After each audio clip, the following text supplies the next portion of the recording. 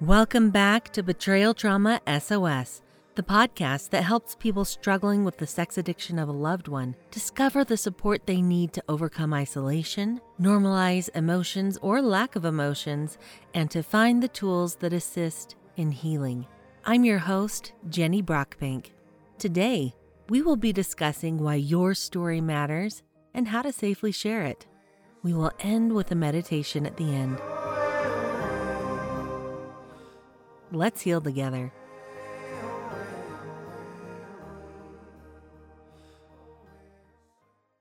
Before I begin, I need to let you know that this isn't therapy and I'm not a therapist. My thoughts should not be taken for therapy or for professional advice. I'm guessing that some listening to this episode may have been wounded, in particular by sharing their story with someone who wasn't really able to understand, or maybe betrayed their trust, gave poor advice, or were invalidating.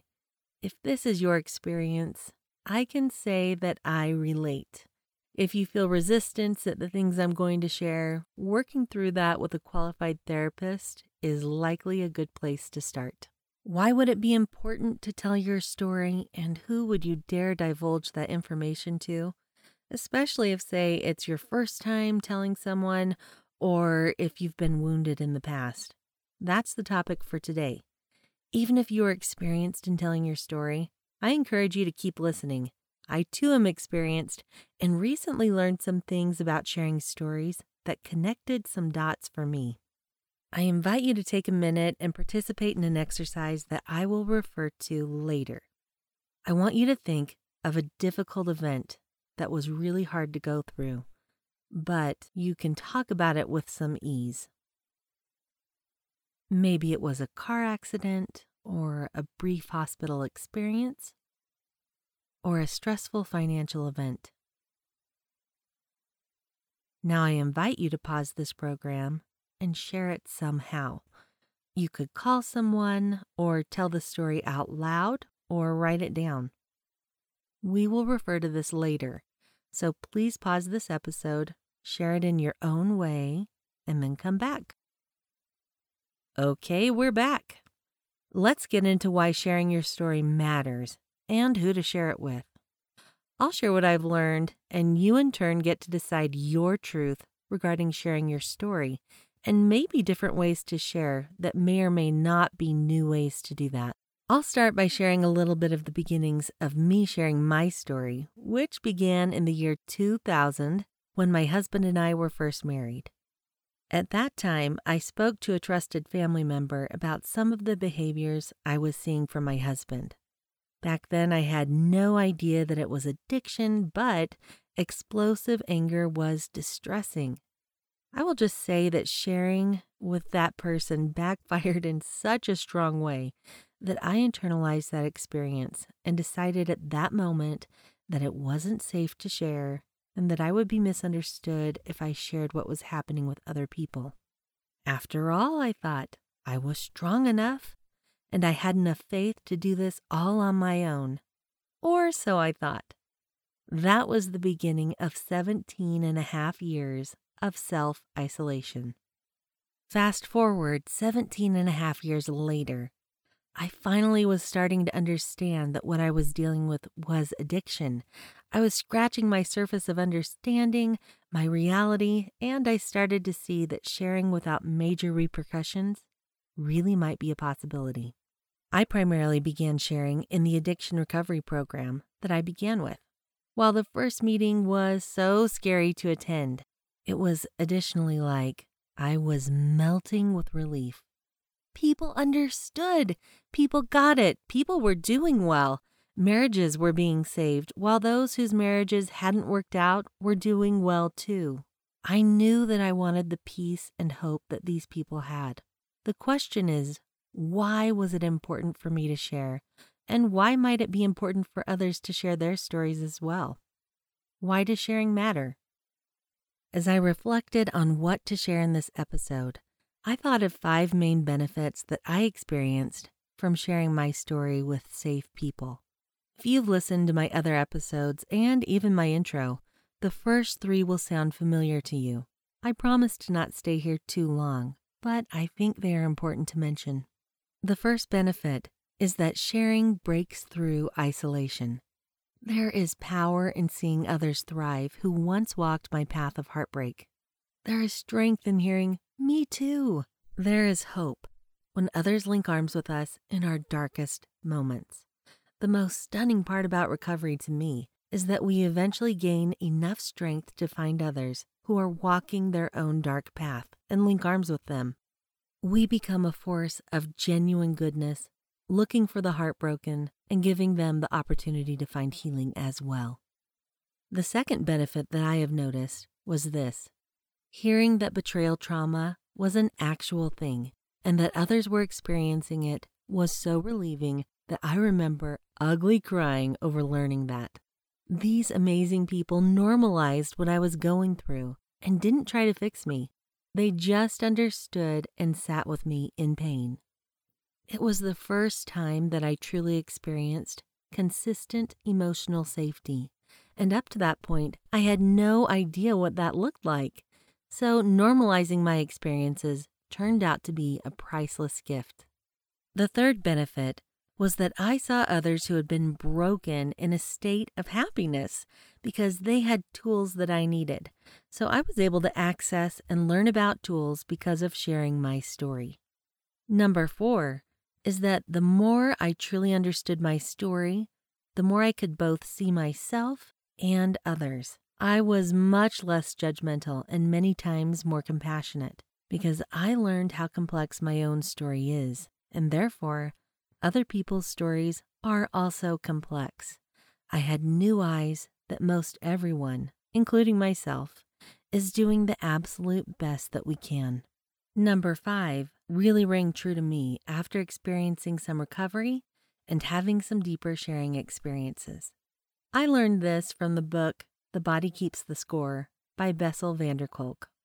Remember earlier in the program when I asked you to think about a difficult memory that you could share with some ease? We're going to reference that now. I invite you to think about how you were able to portray that memory. For instance, I'll share a memory that was hard for me, but that really doesn't haunt me any longer. One of my babies was born with her lungs not fully developed, and it caused one of her lungs to collapse. They inserted a sharp object between some ribs, intubated her, life-flighted her to a hospital better equipped to help her, and there we stayed for about 5 days where she recovered and is now a darling, happy, and cheerful little girl. While this event was definitely traumatic, it was not trauma-inducing for me. And there's a difference between trauma and something being traumatic. And sometimes they can go hand in hand. But it can be really important to understand the difference. I can talk about this event with my little girl with some ease. It was hard. It was scary. I didn't know what the outcome would be or if I would get to leave the hospital with my baby. But for me, this wasn't trauma-inducing. It was traumatic, but it's over, and I don't suffer reoccurring issues from it. If your event was not trauma-inducing, but maybe it was traumatic, then it is likely that you too could tell details of your story with some ease. In the book, The Body Keeps the Score, Bessel van der Kolk talks about how trauma makes our memories fragmented. I experienced one of those aha moments when I learned that, and I remember listening to a woman who had experienced many years of good recovery stumble over the details of what she had experienced due to her husband's sex addiction. Now I knew why I would go home after sharing my experience and think, oh, I should have shared this really critical part. But it hadn't even occurred to me. It's taken a lot of practice to share my story in a way that hopefully others understand. I want to say that I referenced the book The Body Keeps the Score a lot, and it taught me some invaluable things, as you've just heard. However, this would not have been a good book for me in early recovery. And there are things in it that I struggle with. I think the main thing that's a bit of a struggle for me is that it paints a picture that's a little too vivid sometimes and can trigger trauma in its own way. I have this boundary with my husband that if he's going to confess something to me, that I do need to know some details. But if it's going to paint a picture, that's too much. So the book, The Body Keeps the Score, sometimes crosses that line for my liking. I don't recommend it until people have a better grasp on trauma and practice with handling triggers, as it can, in and of itself, be triggering. As I said, though, this was really important information for me to have. Learning that trauma fragments my story helps me see the importance of assembling it back together, and why understanding it in new and deeper ways is important. To make sense of my story and how I came to some of my conclusions that weren't always correct has been a gift that I never anticipated. It is way more work and more of a long-term project than I once realized. I've begun seeing my story as a shattered mirror, and the glue to fix it better than its original form is a combination of understanding my story, self-compassion, and God. Side note, this isn't my format for proselytizing, but I'm telling my story and can't keep out what has been my most powerful tool. Just know that if religion isn't your thing, I'm just offering what has worked for me, and you can pick and choose what works for you. I'm not judging your beliefs or telling you that you have to believe as I do. In the LifeStar therapy program that I participated in, there were some critical assignments that helped me understand my story better.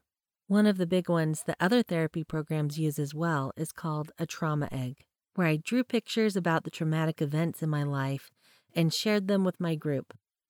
I couldn't believe the kinds of patterns they saw and pointed out to me.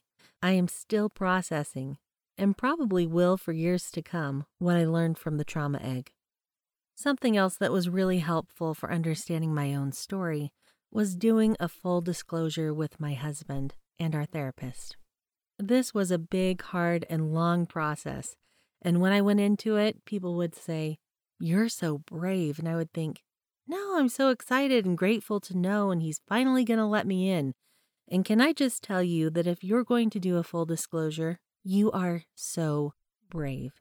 It was one of the hardest things, and I had no tears for months afterwards. However, from that disclosure, I was able to learn my truth. I was able to learn why things were so hard and why I couldn't break through to my husband for so many years. Also from that, I was able to set better boundaries, way better boundaries, and hold to them in new and more powerful ways. And that totally changed my life. Other therapy assignments also helped me to understand. I think people have a hard time reconciling their faith beliefs with therapy sometimes. And I thought I would share one experience that was really important in this for me.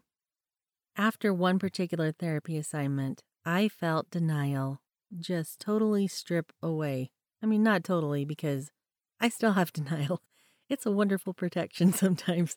But this day, it was like I had this security blanket that was just ripped away in brutal fashion. And I had heard my therapist say, honor the pain, really take the time to mourn and to grieve. So I decided that was new and different for me, and I was going to try it. So I was a lump on my couch. I did some basic necessities and things and took care of my family in basic ways. But for the most part, I did honor that pain, and I did just lay there and grieve. And I have faith in Jesus Christ. And it was as if he held my hand during that time. And after about 2 weeks, he lifted me out. But it was a really severe grief. It was like 17 and a half years of denial had stripped away in one large, like a big Band-Aid just ripping off my body. And it hurt so badly. But in that, I found my Savior in a new and different way. In the past, he had wiped my tears and stood me on my feet, and I knew that I could be healed quickly. But this healing was different. It was more thorough. It was deeper, and he was with me the entire time. From that moment on, I started to look for my Savior in other ways of healing, and I realized it's like medicine. He inspires people to create medicine. and he inspires people to learn about and to teach tools as well.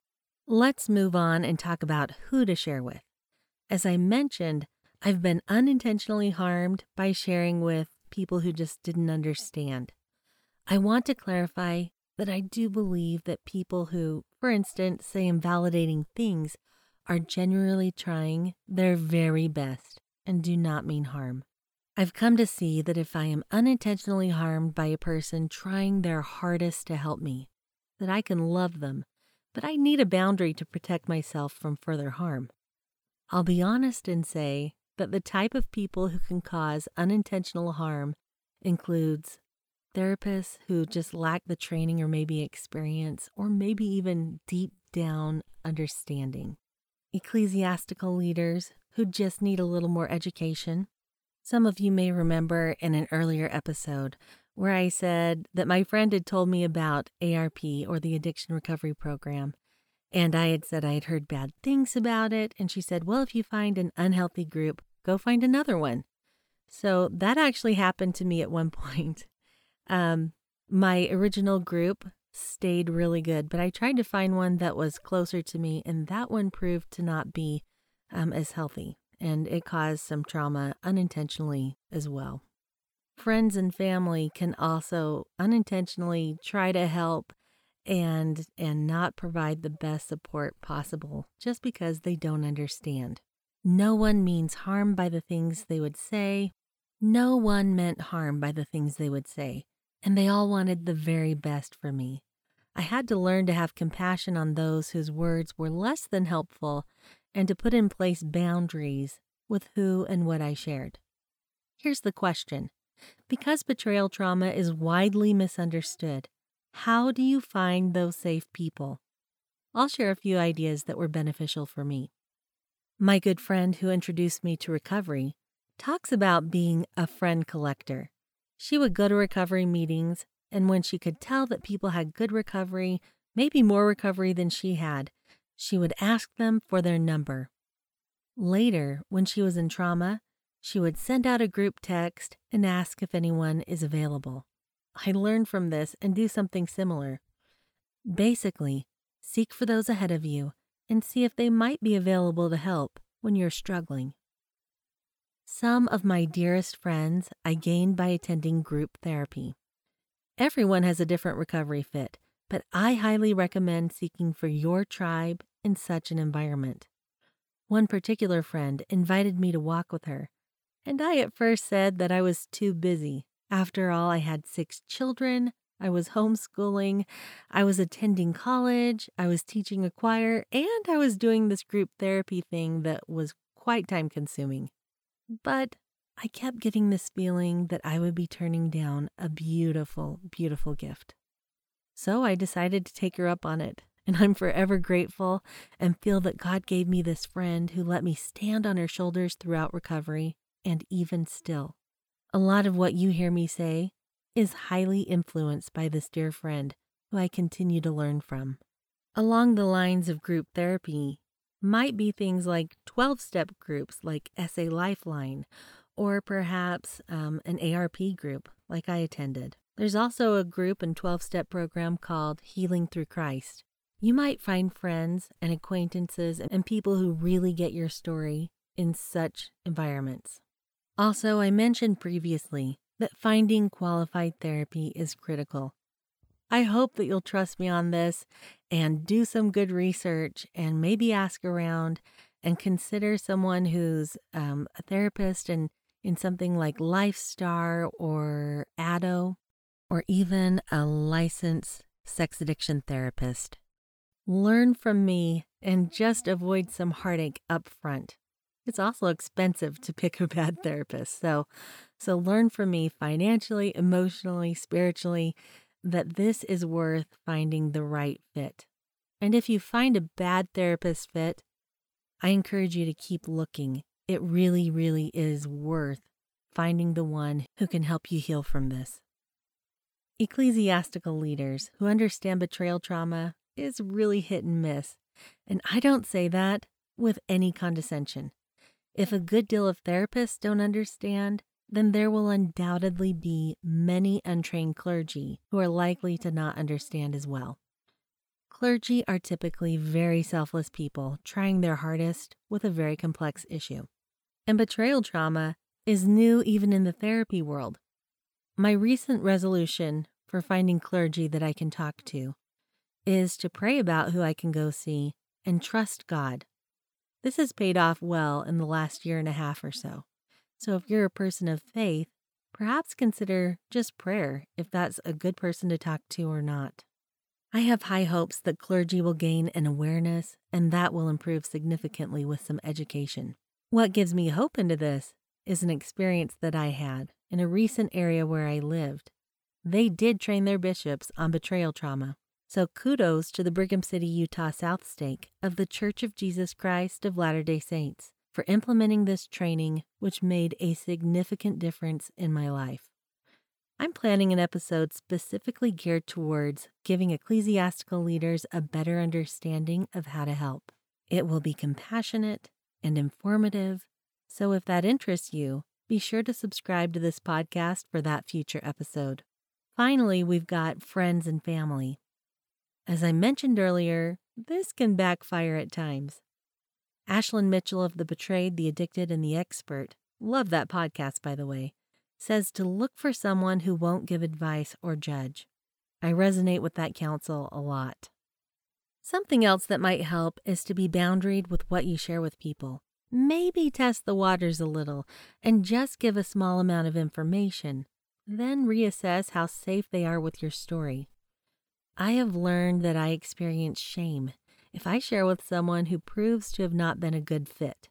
From the book Beyond Breath by Soraya Sebastian, I learned the coolest thing, and it is that it can be brave to test the waters and to learn truth.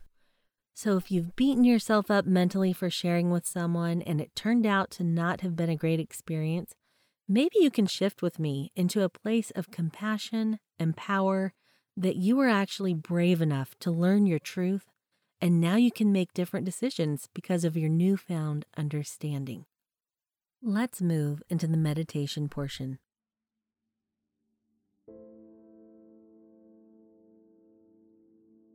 I invite you to close your eyes or soften your gaze.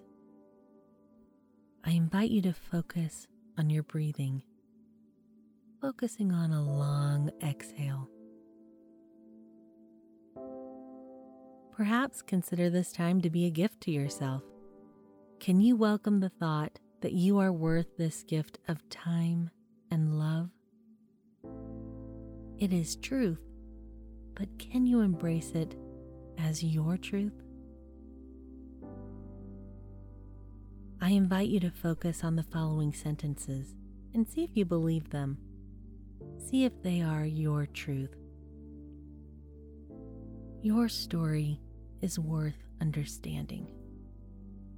Your story is a part of your being that has shaped and molded you into what you are today. Truly understanding your story can bring compassion to yourself and to others. Just notice, how do you feel about those focused sentences? Do you feel rigid and tight? Do you feel soft? Maybe hopeful? Just notice. I invite you to again focus on the next few sentences and see if they feel like your truth. No answer is right or wrong. There is someone, or maybe even a group of people, who are safe enough to share your story with. There are people who will not judge you, who will hold you in pain and validate what you are going through. These people are worth finding. God has prepared them to help you through this heartache. I invite you to notice if you felt emotion during these last focused sentences. What is your truth? Can you bravely acknowledge what you feel? No answer is right or wrong. It's just truth. I invite you to thank yourself for accepting the gift of time and love.